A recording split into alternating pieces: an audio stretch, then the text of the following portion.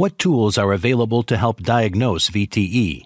In the second episode of Critical Conversations on Venous Thromboembolism, a masterclass series on DVT and PE, Drs. Cohen and Doddleswig review evidence-based tools for predicting and diagnosing VTE and present a patient case with changing clinical variables to highlight how DVT and PE can be accurately detected in a timely manner. Access the full series and complete the post-test for credit at peerview.com/HBR860. So welcome to episode 2, Tools for Quickly Unmasking VTE. So we need to discuss what a clinician, so that's physician or APPs in the US very commonly, and especially whether you're in the primary care setting in the office, in the emergency department, or in the hospital as a hospitalist, that what they may see to better recognize it. And we'll also talk about some of the tools, the important tools and tests that we can use to evaluate these patients at risk for DVT and PE. So let me start by presenting a case, Ava. And Ava is a 47-year-old female. She has severe calf pain, began a couple of days ago, 2 days ago, in her right leg. She flew back from Bangkok, Thailand to New York City 3 days ago. And as far as her medical history and physical exam, they're pretty notable. She has a heart rate of 92, her respiratory rate is 20, O2 sat is 97% on room air, and she's afebrile. Her blood pressure is normal at 132/77. She has a BMI of 24.2 and a eGFR of 75 cc's per minute. Now, if you note her calf measurement, the right is greater than the left by 5 centimeters, and her entire right leg is swollen with some localized tenderness and edema. She doesn't have any history of DVT or cancer. She's a non-smoker for the past 12 years, and she is on some oral contraceptives and an oral MBI. So how might this present? Most notably, the symptoms could be the classic pain, it could be swelling, some warmth, but on exam, we don't typically rely on the old-fashioned Homans per se, but looking at edema, looking at whether the collateralization, dilated superficial veins are notable, you might have some warmth, and tenderness along the course of the vein is important. So what do we look at to establish such a diagnosis? Well, one of the earliest or most useful is to look at somebody's pre-test probability.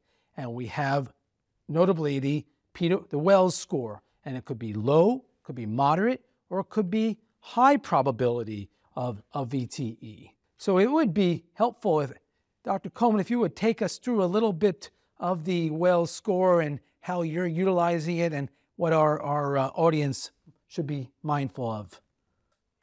Yes, thank you, Steve. So the main Wells scores are for DVT and PE in non-pregnant adults because they have better sensitivity and specificity in non-pregnant adults.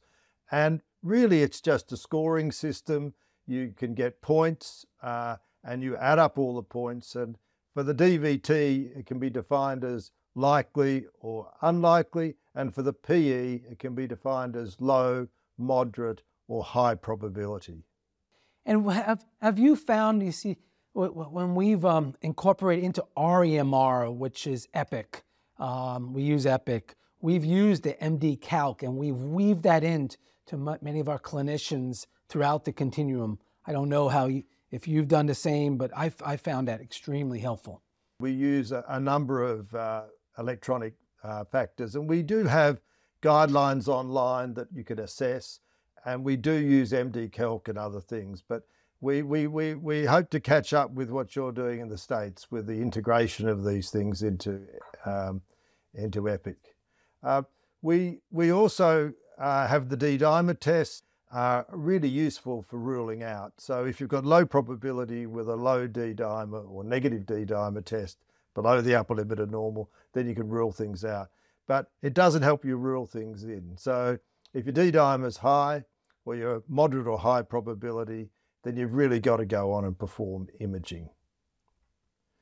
The ASH guidelines in 2018 has helped us with this also for diagnosing lower extremity DVT.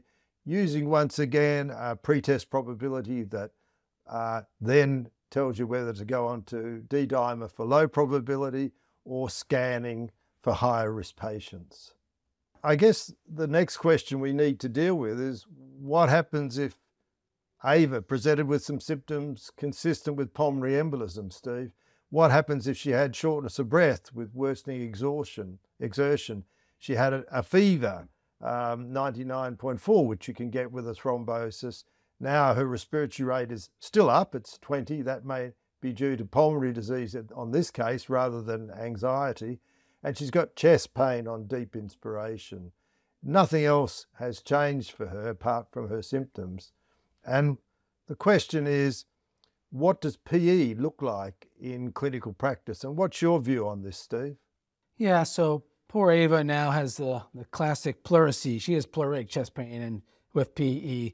And this was one area that the folks in primary care should be very mindful of while we do expect shortness of breath and chest pain. And you'll see that 78, 45% of the time. What I also want to put forward that's folks have thought about some from the past few years from Dr. Prandoni's work about syncope or pre-syncope.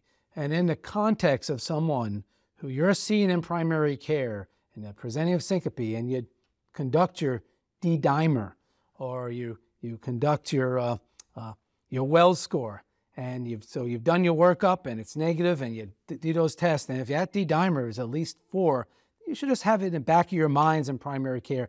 Could this be a pulmonary embolism? And then you might proceed with the right diagnostic test to make that determination. Yeah, fully agree, Steve. Thank you. And then, the classic or the pathognomonic that we speak about with pulmonary embolism is the S1 Q3 T3 pattern. But really, the most common that you'll see in the ED or in primary care is going to be a sinus tachycardia. And that's what I want people to be mindful of. It's good to look for the S1 Q3 T3 classic, but for life, sinus tach. That's what I want you to come away with in this regard. And then as Anders shared, the DVT ASH guidelines from 2018, they're very similar as it relates to PE. You have a low or intermediate suspicion, well, certainly the D-dimer would have its place for highly sensitive assay, especially in the low setting to exclude pulmonary embolism. You don't need to go further. But in the context that it's especially if it's high, that's when you need a CT angiogram, and then that's positive, then we're going into a treatment mode. Now, we mentioned a Wells score. There are other scores that are out there for PE. You might choose to use the Geneva score. The Geneva score is essentially as accurate as the Wells, and perhaps it's less reliant on the experience of the clinician applying that rule. What do you think about that, Andrew, between the Geneva or the Wells? Do you have a preference? Not really. I think they're both excellent scores. I think the Wells has been accepted more universally, and that's what we tend to use in our hospital, but I think they're both very good scores. Yeah, and the Geneva has at least the modified one, a little bit more objectivity, so it helps in that regard, I found. The PESI, that's the Pulmonary Embolism Severity Index. All should be utilizing this. It's also available at MD-Cal, but you could have it, essentially what it is it's a point that you assign. You get 1 point for every year you've been on this planet. You get an extra 10 points if you're a guy, and then there's some other gradation of the point score. And really, when you aggregate those points, you get put into a risk class.